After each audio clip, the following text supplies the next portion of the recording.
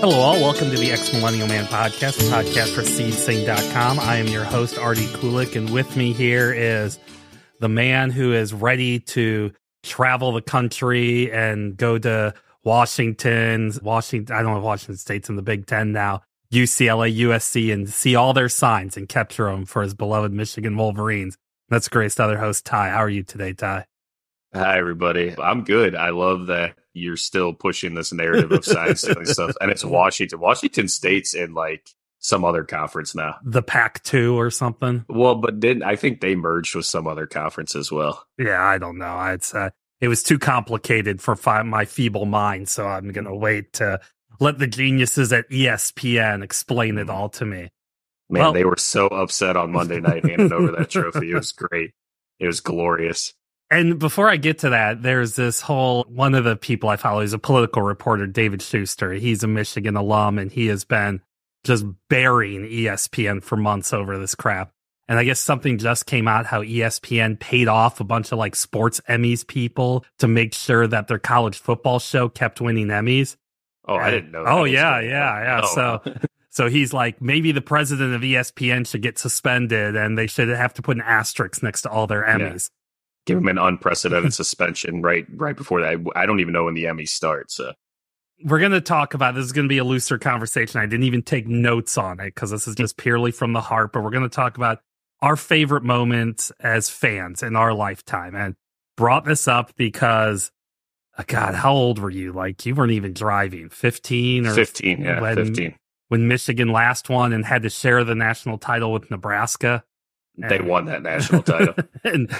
I know because Nebraska lost to Missouri because they cheated to win. And anyways, so all these years later, which is weird to say now, everybody's like, of course Missouri beat Nebraska. Nebraska's trash. And it's like, no, not back then, people. It was different. All these years and the Rich Rodriguez's of the world, and is Harbaugh going to leave or not? And they can't beat Ohio State. All these years later, Michigan not only won the national title last Monday, but did it under the most craptastic circumstances towards their program. And honestly, did it dominating. I mean, the closest game maybe they had was Alabama. Ohio State was 6 points. Okay. Alabama was 7. Yeah, but that Ohio State game never felt like it was. So, Ty, I have to assume this is one of your favorite moments as a sports fan. I'm going to let you rip on it. Yeah, so I wrote about this past week, too, after they won the national title. And going into this season, I knew about the suspension coming at the start of the year with the 3 games that Harbaugh was going to get because of watching workouts during the COVID dead period and what everybody calls Burgergate with buying some recruits cheeseburgers. I knew that was coming, so I figured, all right, he'll miss 3 games. It's 3 nobodies that they played, so I wasn't too worried about it. And then things got really weird during that Rutgers game because Greg Schiano made some awkward comments at halftime, and I was confused. And I love that his set team was kind of where this whole ball started rolling on everything. But going into that bye week, after they just went and pummeled Nebraska, and then they go into the bye week, and the whole story breaks, the sign stealing thing. And you and I did a whole podcast on this. We talked about how ridiculous and how people should go look what's going on at Florida State right now with the NIL stuff, because that's a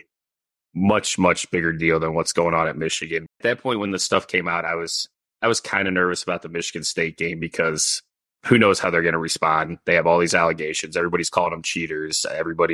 They become the villains of that. Went out and just absolutely state. Now, Michigan State wasn't a good football team this year. I get that. I understand that. I'm an average college football watcher, so I know what's going on. But there was still just something about the way they just went into East Lansing and pummeled that team. And, everybody, Michigan State's coaches, we're going to do something to protect our side. And it just, everybody had an excuse for why Michigan was winning. And what they did from that is they kept on winning. So much so that when they got to the Penn State game, all of a sudden, anonymous, that's my favorite word from all this, anonymous coaches wanted Jim Harbaugh suspended immediately. He had to be suspended because this was unprecedented. And the Big Ten commissioner did that. He suspended Jim Harbaugh before their Penn State, Maryland, and Ohio State games, the 3 biggest games of the year. This was going to determine what type of team they actually had, because up until that point, they had played nobody. I know your wife is a Purdue alum, but that coach coming out and saying all the stuff he said about him and then getting absolutely waxed is hilarious to me. But Penn State in Happy Valley was a big deal. And I didn't know what was going to happen. And Michigan proceeded to not throw a single pass after the 8-minute mark in the second quarter and run all up and down this supposed vaunted Penn State defense that nobody could move the ball against. And the game was in Happy Valley. And James Franklin and Manny Diaz made all their videos about sign stealing, and Penn State players were doing these celebrations of sign stealing. Michigan went there and won that game. It was a 9-point victory, but it was much more like a 2-touchdown victory in that game because they dominated both sides of the ball. Maryland game was touch or go. That one had me a little bit nervous, but they've never been good. They've never played Talia Tagovailoa as good as they should because that kid is a crafty football player. He'll probably be playing for Miami next year because he's in the transfer portal for a 6th year of eligibility. And I wrote this. I feel like teams need a game like that where it kind of shocks them back to it. And then going into the Ohio State game, it's the regular season finale, biggest game of the year. Ryan Day gets everything he wants. Jim Harbaugh suspended. All his players are healthy. He has the best receiver in the country. People want them to win. People are rooting for them to win. You can watch that broadcast and listen to Gus Johnson and Joel Klatt call that game. It's like Ohio playing air because they would not say anything good about Michigan. And it was a close game, but this was the first time since I was a teenager where I thought, oh, Michigan's going to win this. There's no doubt in my mind that they're going to win this game. And they did. They did just that. Zach Sinter goes down with a horrible injury, and the very next play, Blake Corum runs in a touchdown. Like, there's just something special about that. And then going into that Big Ten championship game, Iowa anemic is a polite word to describe their offense, just absolutely anemic. So I knew they were going to win that game. I knew they were going to win that game with ease. I wasn't really worried about that. But then the playoff came, and I remember people, Michigan's play Alabama. They don't want to play Alabama. Look at the way they reacted when they got Alabama. And as a fan, I was pretty nervous about Alabama too, because it's Alabama.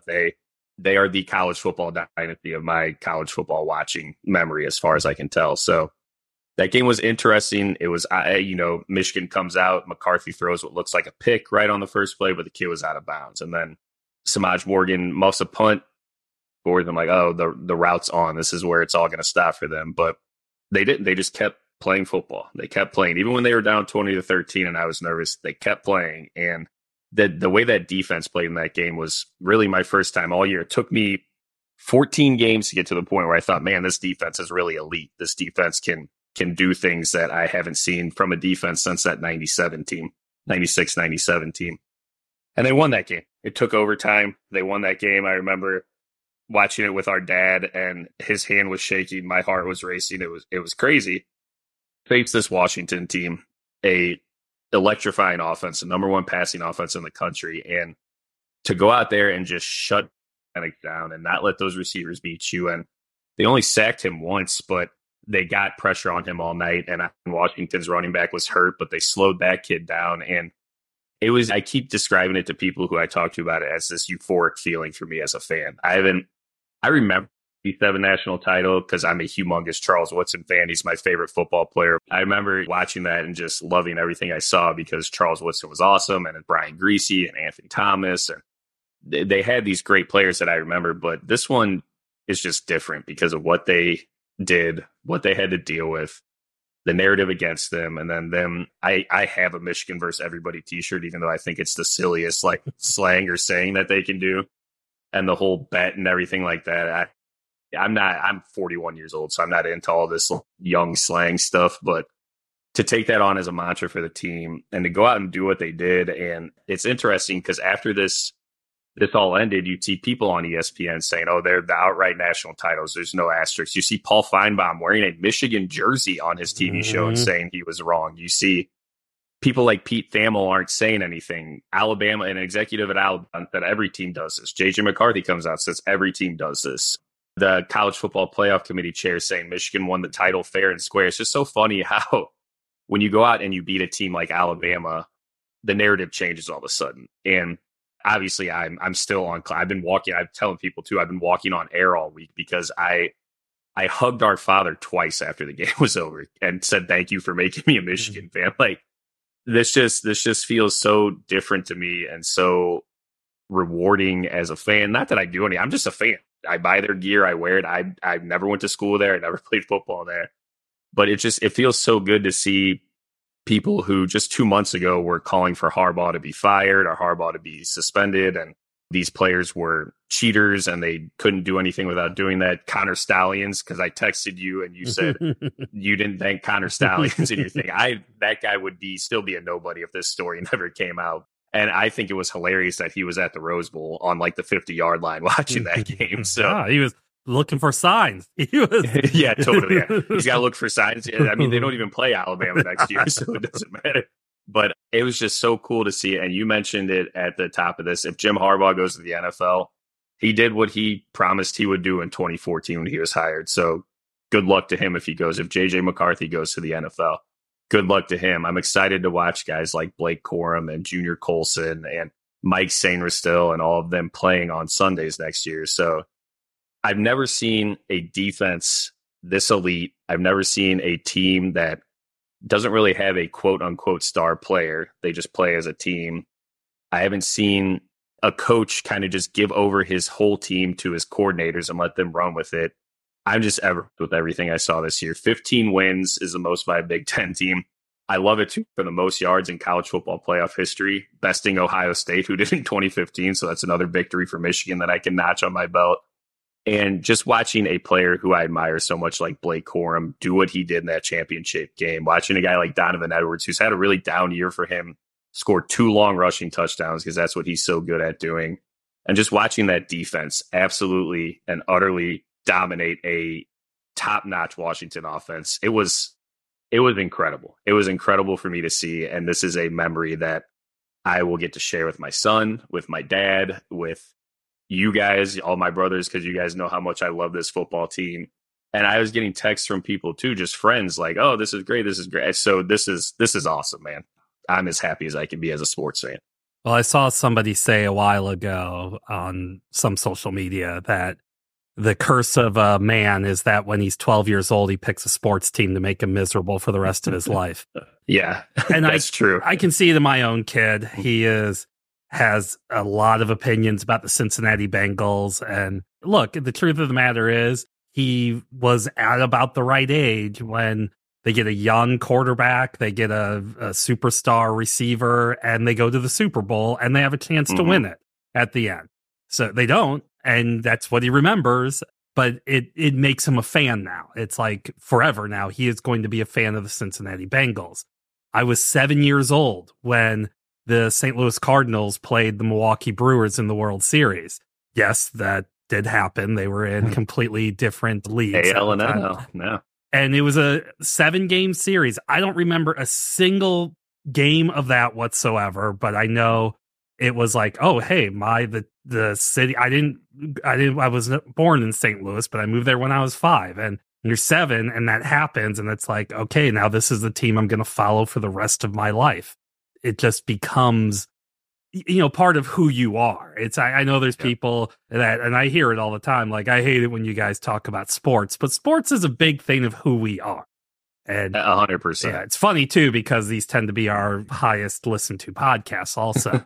But there's, I could talk about my wife with tennis and the players that she still talks about. These are players when we were kids. The difference is, that's an individual sport, but I won't really admit it here in Cincinnati. And I think the Cardinals are tiring in a lot of ways. And I think Goldschmidt and Arenado can go hang out with Aaron Rodgers and talk about all the science they know. But still, at the end of the day, it hurt me that the Cardinals were not good last year. And I want them. I love Yadier Molina because everybody else hates him. Speaking of Cincinnati, man, do they hate that guy. And I love that dude. But it becomes this like who you are. I don't know how much you remember the year Michigan last won the title, but because college football is very different then. I remember them playing Ryan Leaf, who was, people might not know, the 3rd place finisher in the Heisman voting that year. There was and it was a legitimate conversation. Do you take him or Peyton Manning? Because Ryan Leaf had all the talent in the world. And I remember Brian Griese throwing a long touchdown pass early in that game to Ty Streets, I believe. But I obviously saw Charles Woodson pick off Ryan Leaf in the end zone that kind of secured that game. And I believe the final score of that was 23-16. So I remember little things here and there, but I know every frame from the national title game on Monday. I know bits and pieces from the one in 97. And that was the Rose Bowl. It wasn't playoff. This was determined by AP and coaching poll. No, the problem back then is Michigan was the number one team. They were undefeated. They beat, I believe, an undefeated Ohio State team at the time. And they also went to Happy Valley early in the year when Penn State was ranked above them and beat them 34-8. Yeah, I do remember that. I mean, that Michigan team. I mean, let's not forget, and you want to talk about great sports memories, Charles Woodson is still the only defensive player to win the Heisman Trophy. Yeah, I mean, there's been other people. I know Manti Te'o was voted and was Aiden Hutchinson was, I think, the last. Hutchinson was invited, and Dominican Sue was invited. So there's been other guys, but Woodson won it. And a lot of people are upset because their glory boy, Peyton Manning, didn't win it that year. Yeah, I think Charles Woodson's proven his pedigree. I agree. And I probably remember that season even more than you do because Charles Woodson was, I mean, you talk about this current Michigan team, there's no like star. Charles Woodson was a superstar. Well, and it's different now, too, because, I'm 14, 15 years old. I didn't carry the like heaviness of each game. Now that I'm an adult, watch every game and I study every game and I'm a fanatic. It's like Charles Woodson, he won the Heisman Trophy on your birthday. So that's big deal. Yeah, no, that's I know that's something you really, really remember. Well, and I went. So I had a birthday party, and I had a couple of friends over to spend the night, and we went to. I don't show my age here, but we went to Old Country Buffet to eat dinner, and everybody home to watch the Heisman ceremony because I had to see if Charles Woodson was going to win it or not. But again, you talk about that's the Rose Bowl. The way it was back then is the Big Ten champ played the Pac. I think it was the Pac 10 at the time. It might have been Pac 8 back then. Pac 8 or Pac 10. And they played the champion of that, which was Washington State, who I think had like 2 losses, and they were like the number 9 or team in the country. And then Nebraska, who is number 2, who is also undefeated, even though I would argue they're not, but their record said undefeated. If you're in the 1990s, you want to win a title, go get the rest to screw a game up at Faurot Field in Columbia, Missouri, a la Colorado and Nebraska. But that Nebraska team, who again was very, very good, they were number 2, and I think they played number 3 Tennessee. Yeah, Tennessee was somewhere, but also Peyton Manning was injured going in. Right, yeah. So Nebraska won, Michigan won, and you had 2 different polls. You had the coaches poll and you had the media poll. Most people respected the media poll more because coaches can be... Joe Paterno voted against Michigan that year. Yeah, right. Got his team destroyed while he's turning his head to child sexual abuse. But so that was the whole thing and what's interesting about that is that was the last year of that. The very next year, the BCS came in with their computer ranking things or whatever.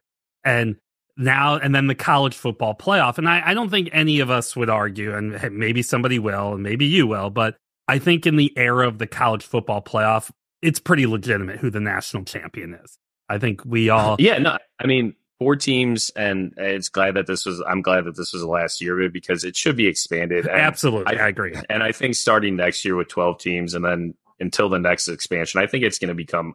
I mean, nobody complains about March Madness because it's awesome. There's 65 teams or whatever there is now. So the more teams you get involved in this, the better it will be. But I think this... Because you have to, these teams have to win 2 games if they want to win the championship. I think that's important. And I do actually like the way it's setting up next year. Speaking of team that, again, when I was young, when I was a kid, and I didn't go to Missouri. I didn't go to the University of Missouri. I didn't go to Michigan. Right. But I would root for them. Now, a big part of it was they had a great college basketball team when I was younger. But their football team, I went to a game there one time where Nebraska was leading them 41-0 at half in Columbia. Oof, that's rough. And I think the final score is like 63-3. This is kind of crap that happens when you play NCAA football or something like that. Yeah, exactly. So Missouri was bad. And I remember when they got good. And I remember, it was the day after Thanksgiving, I think, 2005 maybe, when number 2 Missouri was playing number 3 Kansas, and I'm like, That's wild. What the crap is this? And wasn't Chase Daniels Mizzou quarterback that year? Yeah. Chase Daniels, who, and no offense towards him, he's got a podcast. I've heard him a couple times. I actually think he's really entertaining, but really insightful. And he even says, you know what? I'm there to hold a clipboard. That's what I'm there to do. Do you know he's made a ton of money? He's made twice as much money in his career as Derrick Henry has. Oh, not cool. No.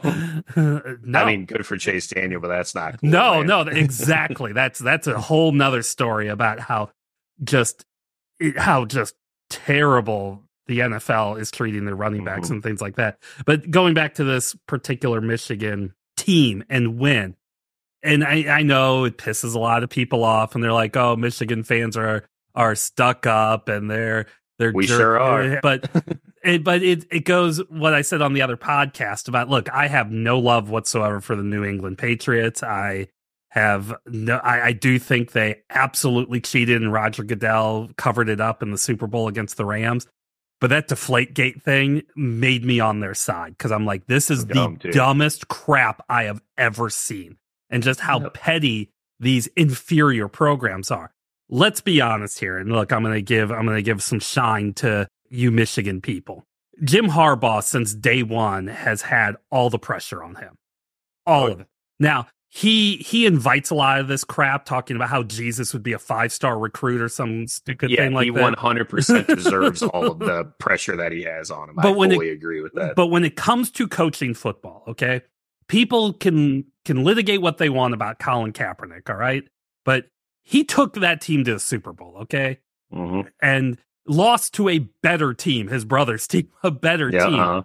And in a lot of ways, people talk about the 49ers now, and somebody was saying, like, I don't know, Kyle Shanahan's kind of overrated. And I had to tell somebody, his quarterback's Brock Purdy.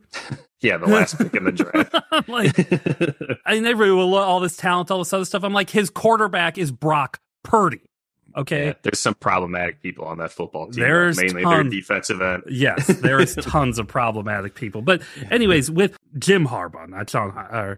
Yeah, Jim Harbaugh. Yeah. Since day one, he's had nothing but pressure, and lost to Ohio State a bunch of times, and had some underachieving teams, and could never quite get that quarterback. Speaking of like the Paul Feinbaums of the world, or I think it was Colin Cowherd, I say one time that stud players don't want to go play up in Ann Arbor anymore. They don't want to play up north. They want to go to Alabama. They want to go to these places. With all that, with the Ohio States and his things he says and his cheeseburgers and whatever, all this stuff, he never once has faltered. He has been, yes, there's been flirtations with the NFL and stuff like that, but he has been about that team, and he's taken the slings and arrows, and he's taken all that crap, and he's given praise to his assistants and to his players and done all that stuff. And these guys, you'll hear about it, is regardless of all the weird crap about Jim Harbaugh, that they want to play for him. So they'll go to Ann Arbor in November and play in those kind of conditions to play for him and to bring this title back to Michigan. And this is going to sound strange to a lot of people out there, but the New York Yankees were not good for like 15 years, almost 20 years. And I'm not a Yankees fan by any means, but they get this collection of talent. They get some young and old guys and all this other stuff. It was a really big freaking deal when the Yankees won the World Series again. And it was a really big deal when the Cowboys won the Super Bowl, and Jimmy Johnson's like, how about them Cowboys? And it's because these are Steelers. It was a huge deal when the Steelers finally won the Super Bowl after a few decades. That's kind of what this Michigan thing is like. I can feel from you and other Michigan fans this elation, this happiness, but almost like a sigh of relief going, yes, look, we've told you this is a team. I mean, let's not forget, in this season, Michigan also became the first team in college football history with 1,000 wins. Yeah, they did. And, anyways. Well, I just want to, again, sounding like the arrogant, whatever you want to call me, Michigan fan. Another thing I just appreciated about this year is that Jim Harbaugh, has been incredibly outspoken about revenue sharing and giving money to these players, and these kids who are putting in the work deserve to be financially compensated. I think that's great. But also at the end of games, when he would come back, when he was back from suspension and they would go to interview him, he would say one thing and then be like, talk to this guy right here. And that would be whoever ESPN, Big Ten, NBC, Fox, whoever had on, would be their quote unquote player of the game. Harbaugh is always pushing me. I'm not as important as this guy right here. And I think that's a big deal with, I coach youth sports. It's not the same thing at all, but coaches can only do so much. The players have to go out and execute things. And I think for Jim Harbaugh because that's who ESPN wants to talk to. That's who Fox wants to talk to. But instead, like in the Big Ten championship game, that would have been a much closer game if it had not been for a freshman named Samaj Morgan for having this huge punt return. So they talked to Jim Harbaugh and he says, talk to this guy right here. And he gives an 18-year-old kid a chance to talk on TV. Like, I think that's awesome. I love to seeing that all year. It started to funnel through players because you talk to JJ McCarthy and you say, talk to this guy. You talk to Blake Corum would say, talk to this guy. So it's just, and I know a lot of people like Micah Parsons made fun of Sharon Moore after Sharon Moore cried when they beat Penn State. First of all, Micah Parsons went to Penn State and he picked against Michigan all year. So him doing that, and also like he should be focusing on football. This is becoming Draymond Green territory for him, where it's like you don't need to have a podcast on Bleacher Report. You have a playoff game coming up this weekend. But I think that just shows the camaraderie and that these people actually like working with each other and playing for each other's. And Jim Harbaugh, by all accounts, is not an easy dude to work for. So the fact that they all bought in, it showed on the football field this year. Well, Ty, we'll finish up this half with Go Blue. Go Blue as always, man.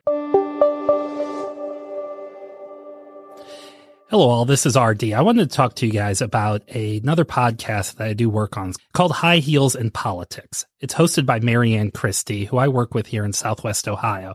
And Marianne, she interviews a lot of influential people. In Ohio, she's interviewed a lot of political people that are influential. But for those of you outside of this state, she's also interviewed people like Susie Chapstick Chaffee, a former Olympic skier who was the face of chapstick for the 1970s and 1980s. It's really interesting to listen to that one because she talks about her struggles as a woman in the Olympics, but then how she used her celebrity and her attractiveness in order to get more rights for amateur athletes, which led us today to things like the NIL. Also, Susie was very instrumental in Title IX, which we're celebrating the 50th anniversary of. But it's not all just seriousness. Marianne has also interviewed the Naked Cowboy, the New York City icon that's been out there. Simon Lease, who a lot of you may know if you've ever seen The People vs. Larry Flynt. He was the guy that arrested Larry Flynt. He also arrested Jerry Springer when Jerry Springer was a member of the Cincinnati City Council here. So I encourage you guys go to Spotify, Google, Apple, go search High Heels in Politics, follow, subscribe the show. Marianne comes out with a new one every week, and it's an incredibly great conversation. And if you're interested or know anybody that may be on High Heels in Politics, just go to the contact page and talk to us. So let's get back to the conversation.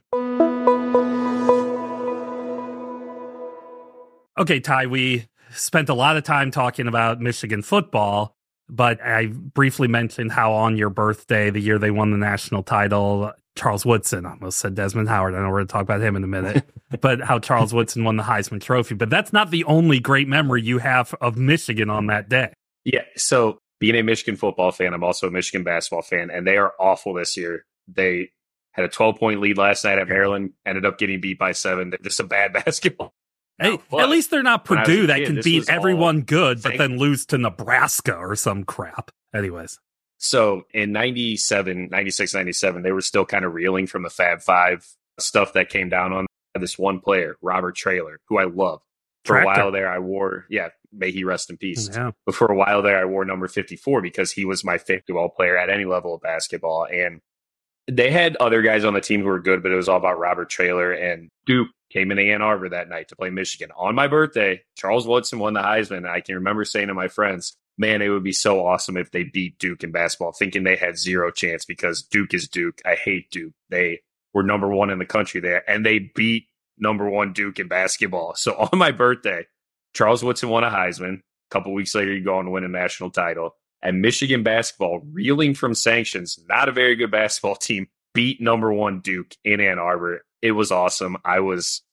It might be the greatest birthday of my life when all that stuff happened, man. It was, and again, I told you in the first half, I rushed my friends and our parents home so I could watch the Heisman ceremony. And then I'm going to watch this basketball game. So I only had like 2 or 3 friends over, but we all watched the Michigan basketball game and we watched them beat Duke. It was awesome. In other these sports memories, because I was thinking about what are some of my personal favorites, and that's what this is. We're not counting down the greatest of all time. No. When I was looking it up, somebody's like, the U.S. won a curling gold medal. I don't remember that crap at all. I could not tell you anything about it or when it happened.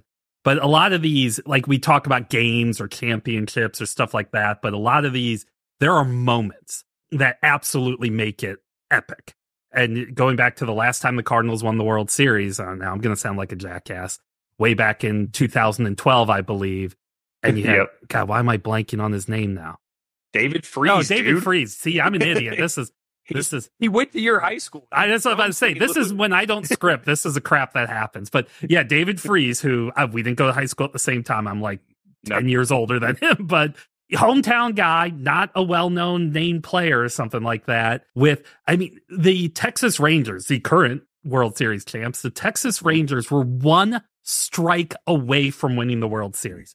One strike. Not an out. Not yet. A strike. And I remember saying, oh, well, this Rangers team is just better and all this other stuff. Yay for the Cardinals, because you have this nobody, this hometown kid coming up, and he hits a home run.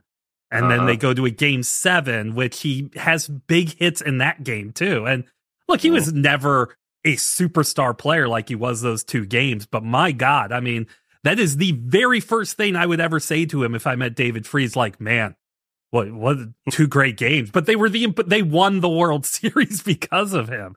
I've written on this website, too, how I'm kind of in and out of baseball. Like, I don't pay a lot of attention to it. But I can remember watching that, too, because my wife was pregnant with our first kid. And we were at our old house up in our bedroom, and she was going to sleep because she was tired. I'm like, I'm going to stay up and watch this game, see if the Cardinals can make it interesting. And they sure as hell found a way to make it interesting. Yeah, or even a team or a player, I don't really even follow that well. But something I remember vividly is, so I'm going to shock everybody here. Back in 2019, the Toronto Raptors won the NBA title.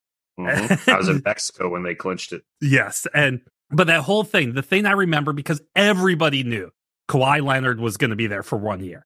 That's it. Mm-hmm. And my God, did he deliver for what he needed? But the thing I remember the most is it was in, I think, maybe the second round, or was it the Sixers finals? You're talking about? Yeah, no, it was the semis. Okay, it was game 7, and Kawhi Leonard make this shot, and it must have bounced off the rim. I think when I read it, it was like 4 times, but it felt like 20 times to seal. It is one of the most amazing shots I've ever seen to seal the victory. And well, it's funny you mentioned that too, because what I remember, I obviously remember that shot. What I remember from that series is being in Mexico. Is my 10-year wedding anniversary, and Kevin Durant had ruptured his Achilles, but he was determined to come back. And I remember seeing him kind of do this like weird, awkward dance in the hallway walking into the stadium, into the arena. And then I can vividly remember whoever was showing ABC, I think, showing the game slow down, and you could see Kevin Durant's Achilles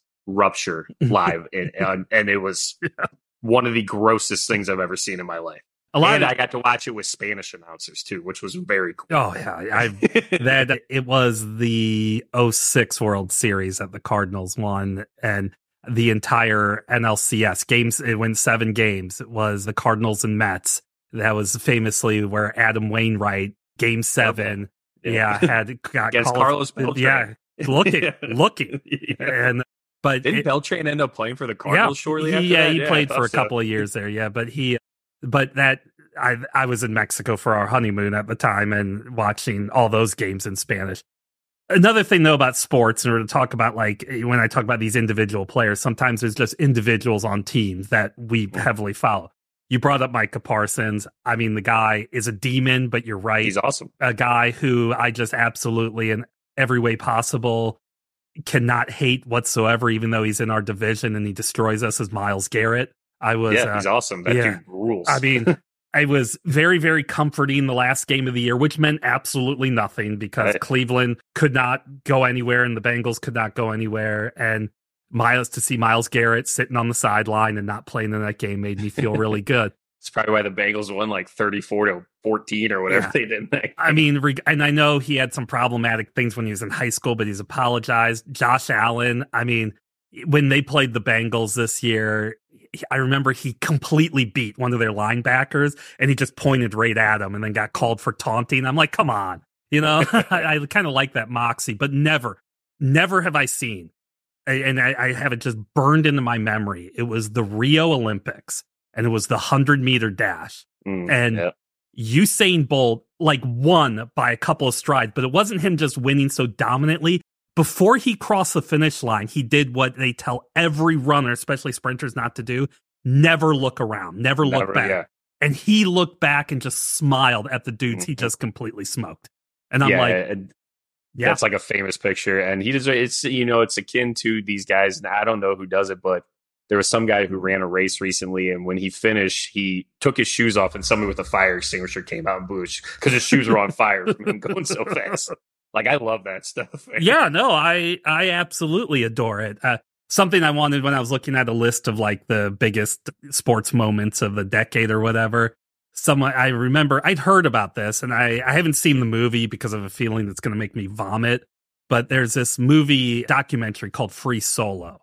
I've seen that. It's horrifying. Well, I'm going to tell you what makes it more horrifying, because what this guy did is he free climbed, like no ropes or any of that stuff, El Capitan in Yosemite National Park.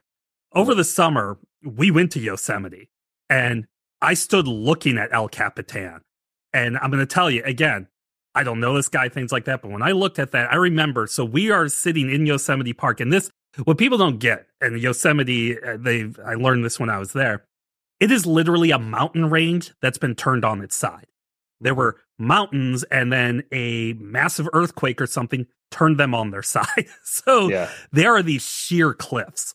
And when you go up to El Capitan, and we're all standing there looking at it, and I go, are there people climbing on it? And we had to get my mother-in-law's camera and zoom in. That's how big this monster Joker is, okay? We had to zoom in and saw these people, and they were like on the bottom third of this thing, and they had ropes and all this other stuff. And I'm like, some insane human being climbed this entire thing.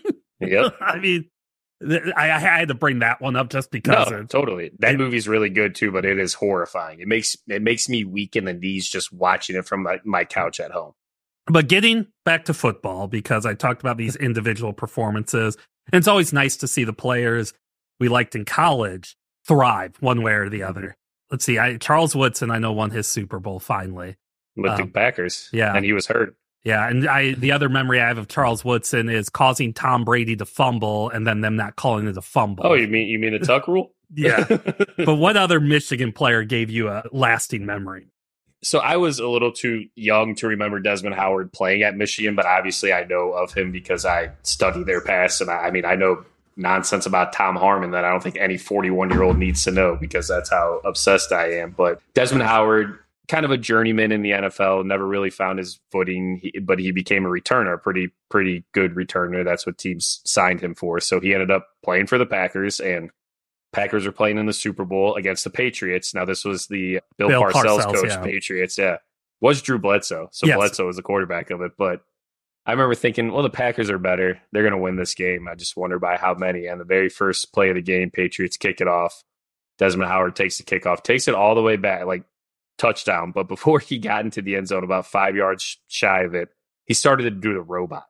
And I'm a big Packer fan. I was watching with another Packer fan friend of mine back from high school, and him and I both saying, just get in the end zone. Like, just get into don't make this any closer than it needs to be. But to see Desmond Howard do that, return it, the guy who played at Michigan, won the Heisman, did some great things there, and then to return a kickoff in the Super Bowl for a touchdown for my favorite NFL team. And I believe he won the MVP of that Super Bowl as well. So yeah, it's just really cool to see stuff like that. And I usually, there's a lot, I don't follow a lot of Michigan guys when they get to the NFL because I just want to follow Michigan football. But he was one of the guys, as I was getting a little bit older, I definitely watched a little bit more. And I think he's the best person on College Game Day now. So. Oh, well, of course. I mean, he's loyal. He is. Yeah.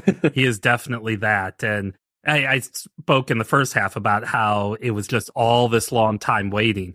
People, probably even people your age, I don't think truly understand that Green Bay came, when the NFL came in, they were the dominant team. And then for like 25 years, they were terrible.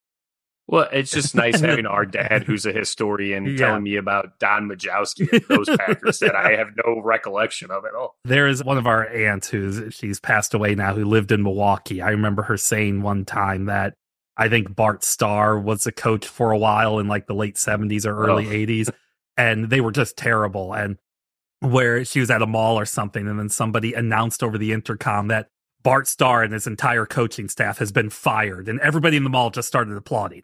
That rules. That's a great sports memory. Yeah.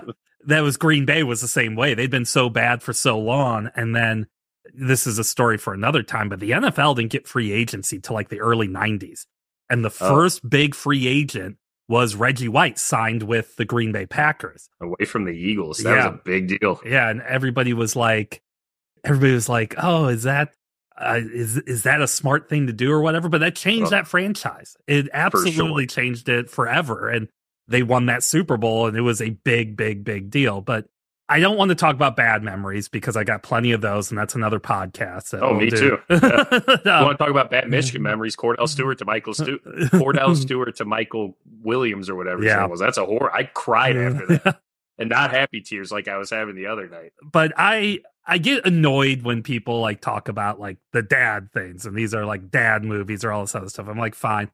But I will admit, I love our dad. No. I'm saying one of my best friends. I'm saying like people like, like a war movie is a good dad movie, or our dad made me a Michigan fan, or jumping up and celebrating like sports things is all dad stuff. I don't care, but I will admit I know exactly where I was, and I don't even have to look this crap up. It was January 14th, 2018. So we're recording this on January 12th, 2024. Say we're near the But I remember exactly where I was. I was sitting at our kitchen table watching the Minnesota Vikings play the New Orleans Saints. And this is when we talk about bad memories. I have a bad memory of another game, playoff game of the Vikings and the Saints, and it was one of these things. It was in Minnesota, it was in the Metrodome, because that's where it was at the time. And I believe they were still in the Metrodome then. They might be in there. Who knows? Yeah, but I don't. That's not what I remember. I don't. QB. Yes, I don't remember anything at all about the whole game. I just remember it was back and forth, and at the end, Drew Brees drove the Saints down. It's like, okay, that's it.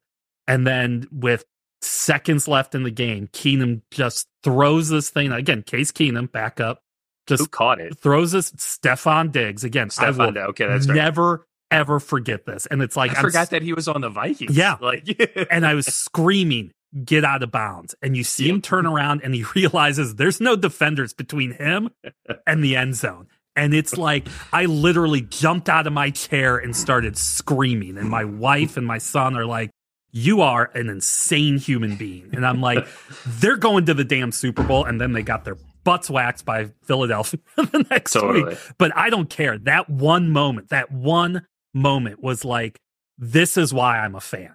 This is it. And it's interesting because, like, with Michigan games, when they win or do something good, I'll be loud. Or when they're not playing well, I'll be loud and upset. You don't really get loud. Like, I know who you're fans of because you're my brother and I've been around you my whole life. But yeah, I would think even for your wife and kid who've never seen you really act like that, what do they call it? The Minnesota Miracle or something? Yeah. That had to be incredible. No, it's like absolutely. Because again, this is nowhere near as important as that. But I can remember years back in Oak era of Michigan, they're playing Northwestern, and I'm like, oh, they're going to get beat. This is going to mess up their bowl chances. Denard Robinson throws this insane Hail Mary to Roy Roundtree. He catches it, and they kick a field goal to win. But what you're talking, Minnesota went to the NFC Championship based on that. I don't know who beat them, but yeah, they did get Philadelphia. But okay, but just because I can remember watching that game too and thinking, why is he not stepping out of bounds? But I didn't have any interest in it like you did. So for you to get that excited, that's a big deal. No, it's probably my single favorite sports memory. And I've been to games. I've seen some incredible things happen. I went to a St. Louis Rams game, and this is when they were great. So I think it was the year after they won the Super Bowl or somewhere in that period. And they played the Atlanta Falcons, and Atlanta got the ball kicked off to them. Atlanta ran it back for a touchdown. I'm like, oh crap. And then they kicked to St. Louis. St. Louis ran it back for a touchdown. We're 12 seconds in the game. It's 7-7. And I'm like, oh, crap. I can remember going to a Rams game with you when they were new to St. Louis, and they were really bad. And the PA announcer was talking about all the stuff they led the league in, and a guy a couple rows behind us. Well, that's not what I remember, though. I remember the guy a couple rows behind us saying, do the Rams lead the league in pissing people off? I will never forget that as long as I live. That guy was not having it that day. So, is there anything I'm missing or any other? No, I mean, I can I can vaguely remember the Fab Five and being like seeing how cool it was to watch them play. But that's the thing, people who don't like hearing me talk about Michigan are gonna hate this because that's the 99% of my sports memories are based around Michigan, mainly Michigan football. And I realize how lucky I am to be a fan of a team that's usually pretty good. And the only thing I do want to say to close it up here is that my son told me the other night when Michigan won the championship, I became a fan at just the right time. And I kind of laughed at that because I was saying I wanted Lloyd Carr to go so Michigan can go in the modern era of football. And I watched Rich Rodriguez do a horrendous job coaching. I watched Brady Hoke do a not so good job of coaching and just stuck it out. And I didn't even want them to hire Jim Harbaugh because I thought he was going to be gone after 4 years. Jim Harbaugh did what he set out to do, and I am just forever grateful. And I will never, ever forget what I watched on Monday night and this whole entire season. Oh, woe is me that I'm complaining that people are complaining about them stealing signs. But the way that story was told, I just love that Michigan not only silenced those people, but they went out on the field and demolished those teams that they played. Yeah, and they did it in this new modern era of football. They did it against the SEC. They did it against a modern offense. They did it. They did it the hard way. They gave up 156 points in 15 games. Jesus 156. Christ. They didn't trail. They're the first team since that Miami juggernaut who didn't trail at halftime all year. They were only behind in, I want to say, the Alabama game. I mean, I feel like part of me is like, yeah, it's great remembering all this stuff. We were talking about teams we grew up with that won championships. I just hope for my son's sake sometime the Bengals win, because I know people my age that have been Bengals fans forever. One of them, when they were in the Super Bowl, we went to his house to watch it, and he was just weirdly zen at the end of the game while the rest of us are yelling. He's like, just how it is. Like, I've been a fan my whole life. Shout out to our Uncle Jeff, who I was texting with during the game. He told me when it was pretty certain they were going to win, to enjoy this because he's a lifelong Packer fan. He said he remembers them winning the Super Bowl in his lifetime, and that was fantastic and euphoric for him. The rest is just gravy. I've seen 2 in my lifetime now, but I didn't think I was going to see another one after 97. I told our mom at the end of this, every year since I've been a fanatic, I've had a reason to complain. I have no reason to complain this year. Yeah, 15-0, one of the most dominant teams and one of the greatest defenses college football will ever see. And Blake Corum is awesome. Yeah. And what people don't understand, we talked about this right before we started recording, is I'm going to tell you right now, Alabama and New England fans, it's going to be decades before you know how good you had it. Because New England was a nothing franchise. and I know people will say Tom Brady, whatever, but Alabama is a historic franchise. But me growing up, Alabama was not good till I was in my 30s. Okay. I just want to tell people my age, go back and look up the Mike Shula era Alabama Crimson Tide. Yeah. And then you'll see how far Nick Saban took that team. And shouts out to the Patriots for hiring a 37-year-old black man to be their head coach. Yeah. I love that. Yeah. I think that's great. I would have never thought it was New England who would do it, but shouts out to New England. Yeah, no, that's you are right about that. And I didn't even know who they Gerard Mayo. It was announced this morning. Yeah, okay. He was a former player there. No, yeah he was. I mean, good luck in the Boston area there. So, yeah, Coach Mayo. That's all I can say about that. So, all right, Ty. Well, when Harbaugh leaves and they need you to come in to right the ship, where are they going to find you? Please don't. I only coach 6th grade basketball. You can find me on Instagram and Facebook, TYKULIK, all lowercase. More importantly, come read my stuff on SeedSing, SEEDSING. If this podcast today wasn't enough Michigan talk for you, I wrote a very long blog about my feelings on this season on Tuesday after they won the title, so you can check that out again. SeedSing.com, SEEDSING.com. You can hear me on a few episodes of Chucklehead Chat, hosted by our buddy Glenn Adams. It's a fun podcast. Go check that out. But most importantly, come listen to me on this podcast, the Ex-Millennial Man Podcast. Rate, review us, check out our Patreon. I'm really stoked to get back to First Watch Rewatch whenever we do that, so check that out. And as always, Black Lives Matter. Yeah, repeat all that, SeedSing.com. to check this show out and a couple of other shows like First Watch, Rewatch, go to Public Forum Productions and you'll see it there. I'm actually getting ready to transfer some of these things to another podcasting service because to make it just a little bit easier to find.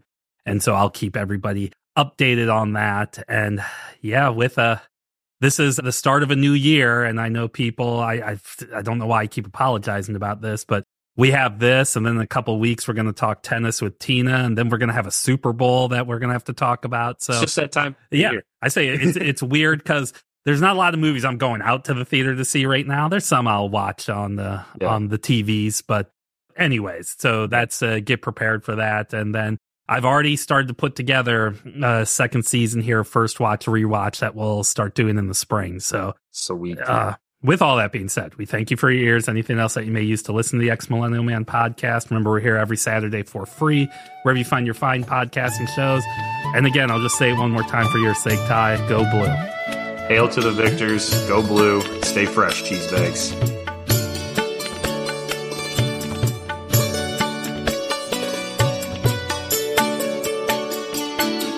क्षणाक्षणास पूजिले अथांग स्वप्न लोचनी कणा कणात देखिले तुझेच रूप दर्पणी.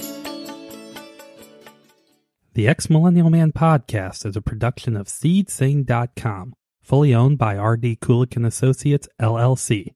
Producers Ty Kulik and Ryan Kulik, adequately engineered by Ryan Kulik.